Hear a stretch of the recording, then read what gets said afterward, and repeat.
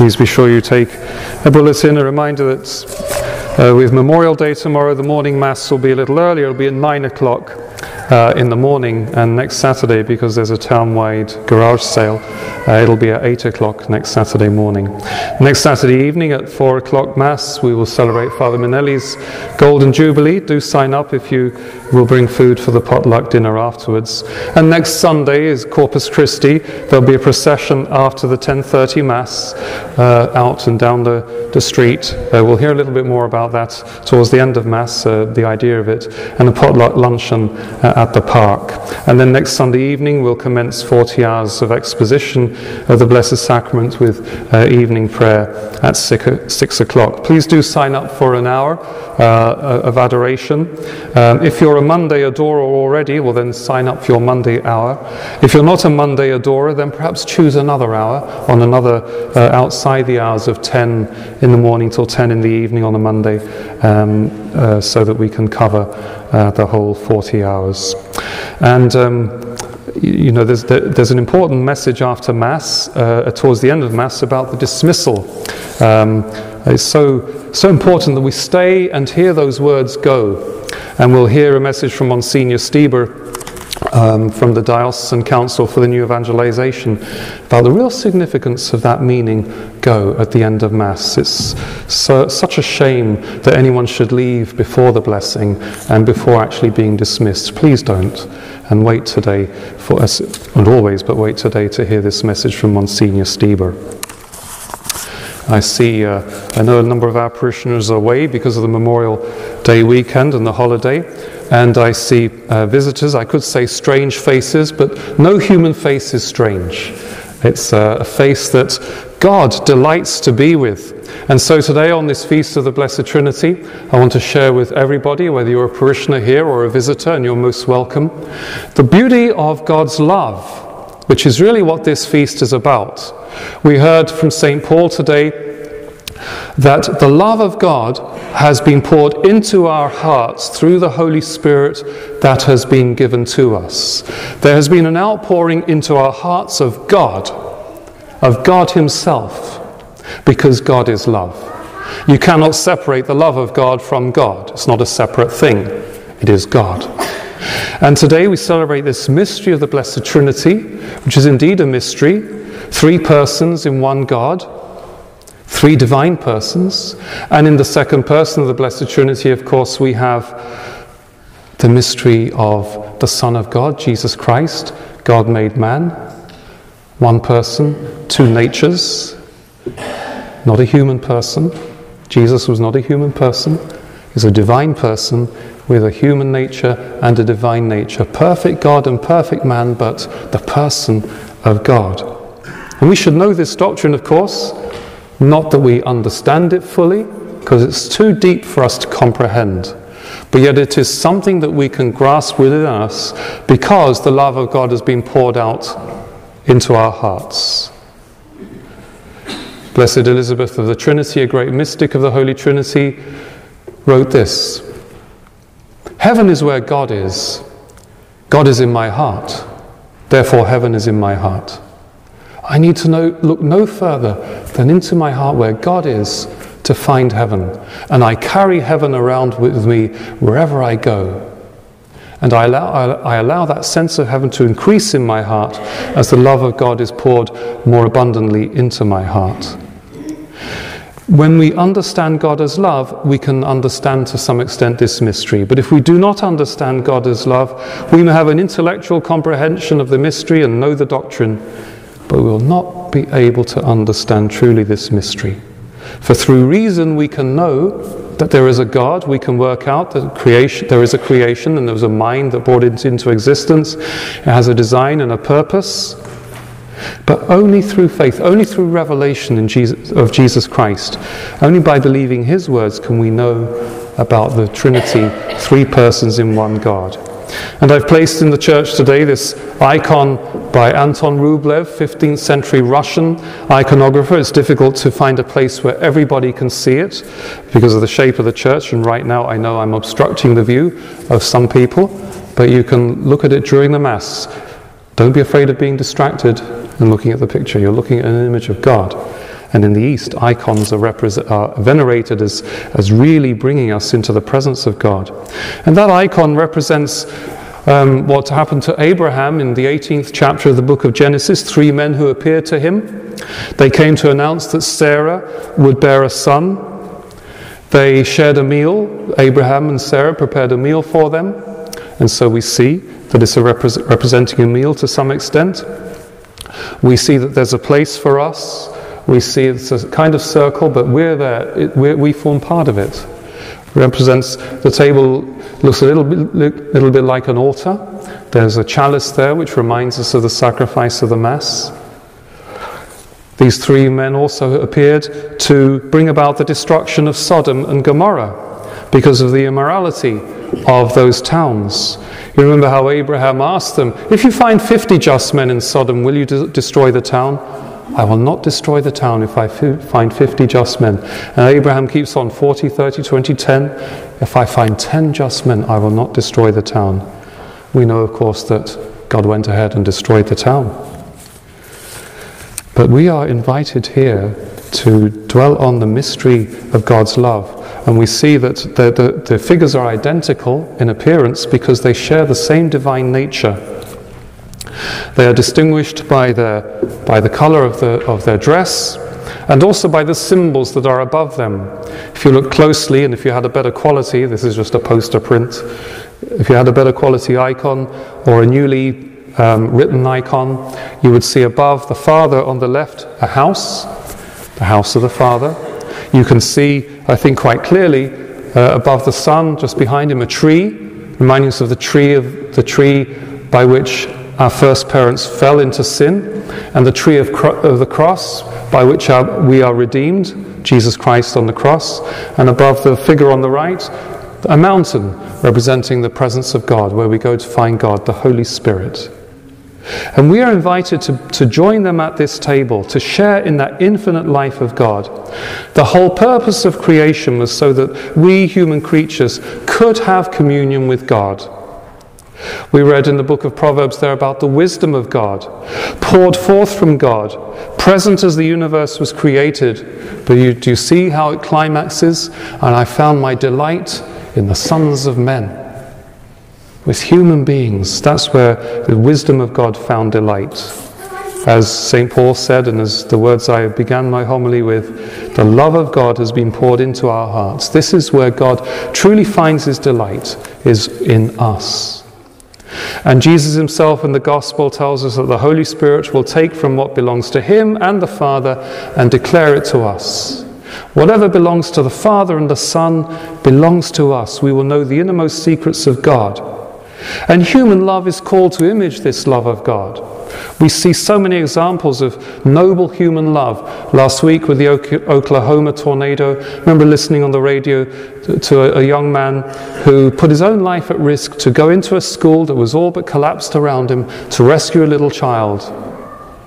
And it was only afterwards he realized that, the rest of the building could have collapsed on him as well. But that love and that, again, delighting another human being, it's worth saving that life, moved him to do something that was very dangerous. And we see it in our own community with the good work of the St. Vincent de Paul Society. We've seen it at the St. Francis Connection Centre, how people have come to help those in need. We've seen it in the funerals this week, where the community has come together. They've reached out in such a beautiful way, whether it's providing food or being the choir or the servers, asking for masses to be offered for those who've died. This is human love imaging the beautiful love of God. And love in its physical sense must image that love of God as well. The love of male and female. When husband and wife come together and are united in one flesh, the natural thing is to produce new life.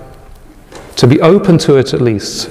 Sometimes God does not bring about a new life in that moment.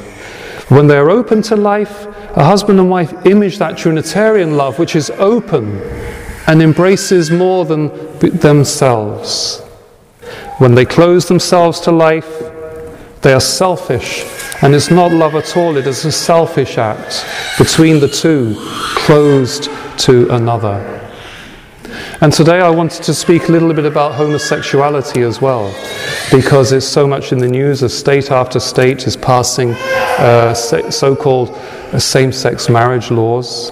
And the Boy Scouts Association has passed resolutions concerning the admission of those who define themselves as homosexual. Now, we need to be not to discriminate unjustly against anybody. We need to affirm the dignity of every human being. But certainly the agenda about same-sex marriage is an agenda against the truth. And on the face of it, the Boy Scouts Association resolution might seem a fair resolution to make, but one suspects that there's another agenda behind it. I hope not, but maybe there is. We need to acknowledge the dignity of every human being, but we cannot acknowledge that every inclination we might experience is good. The fact that we are male and female is something to be received, not something to decide ourselves, not something that we can redefine. To experience same-sex attraction is not in itself evil. It's how we deal with it, if we experience it, that matters. The Catechism of the Catholic Church is quite clear that same-sex attraction in itself is a disordered inclination. Those who experience it, however, must be accepted with respect, compassion, and sensitivity. Every sign of unjust discrimination in their regard should be avoided. These persons are called to fulfill God's will in their lives. And if they are Christians, to unite to the sacrifice of the Lord's cross, the difficulties that they may encounter. The dignity of every human being. In my previous parish, there was two men who lived that lifestyle. The mother of one of them I ministered to as she was sick, and then she died following surgery in hospital, and so we had the funeral. The mother of another one, also a parishioner, one who was at Mass every Sunday, and then became sick and so was given communion at home, and to my knowledge she still is ministered to in that way from the parish. They knew perfectly well, these two men, what the Church's teaching was. However, they were not interested in marriage because they knew marriage was something else. They were not driven by an agenda. And in the dealings with their parents, they found that I acknowledged them and respected them. One day, one of them called me up and he said, "Father, would you come to dinner?" I said, "Yeah, sure, I'll come to dinner." He said, "You will?" They kind of thought I wouldn't. Yes, I went to dinner with them and had a pleasant evening and talked about every subject under the sun, but not about their situation, just talked about, had good social time. And they found that acceptance affirming, even though they knew full well and respected the Church's teaching on this matter, though I did not condone their lifestyle. And I took it as a compliment that when the news went out that I was leaving that parish, they called to say that they were very, very sorry that I was leaving. So this intransigence, one might say, concerning the truth, does not disable us from being charitable and respectful of one another. The Catholic Catechism says that homosexual persons are called to chastity by the virtues of self-mastery that teach inner freedom, by the support of disinterested friendship, by prayer and sacramental grace. They can and should gradually and resolutely approach Christian perfection. They need that friendship and the help of God's grace. It is possible to change with the help of grace. The research gives quite a complex genesis in someone of homosexuality. There's possible that there might be some genetic influence, but that's certainly not definitive. What seems to be the case more is the relationship with a parent of same sex.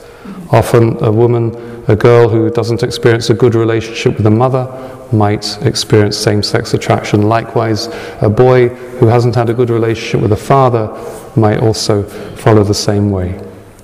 I read recently an account of a lady called Rosaria Champagne Butterfield, colourful name if ever there was one, And interesting that her first name was Rosaria, which means rosary, of course. She was a lesbian professor, very radical. And she wrote an article which was promoting all her agenda. And she got mail as a response. Affirming mail, supportive, hate mail. And she put them in 2 separate piles. And then she received a letter from a Christian minister who actually engaged her without her realizing it. On what do you base that argument? Where's the data that you base that argument on? And she found herself invited to a dialogue, which was the first time that had happened, and she accepted it. And anyway, the friendship developed, and she found herself one day in that minister's church, and she writes herself how she was self-conscious with her rather butch hairstyle, as she describes it. But she said, wasn't there to worry about what people thought. I was there to find out about Jesus Christ. And she found out and realized that I have to obey Jesus Christ, fall under his grace, and then I will understand. And she is now a wife and mother. Many men too, through the ministry of a Catholic organization called Courage, have found that they can either overcome their orientation and marry even, or they have found the grace to live chaste and fulfilled lives, because they have encountered that there is a love which surpasses all others, which is the love of God. We must be charitable, but we must be clear. We must also acknowledge that the campaign to bring about a legalized so-called same-sex marriage is an evil one. Cardinal Bergoglio, now Pope Francis, he wrote to the Carmelites in his diocese and was very clear on this issue. He says this is the work of the envy of the devil, through which sin entered the world, and deceitfully intends to destroy the image of God, man and woman, who receive the mandate to grow, multiply, and conquer the earth. Let us not be naive. It is not a simple political struggle. It is an intention destructive of the plan of God. It is not a mere legislative project, but rather a move of the father of lies, who wishes to confuse and deceive the children of God. That is our gentle Pope Francis, who sees so clearly the work of the father of lies in what is happening. Let us turn to God and allow his love to fill us. Let us remember those words of Blessed Elizabeth of the Trinity, that where heaven is where God is. God is in my heart and heaven is in my heart. On this feast of the Blessed Trinity, let us ourselves be possessed by this love. Let us ask the Lord to pour himself once more into our hearts, that we may overflow in love to those around us, and in that way show people the beauty of God's love and the will of God for each one of them.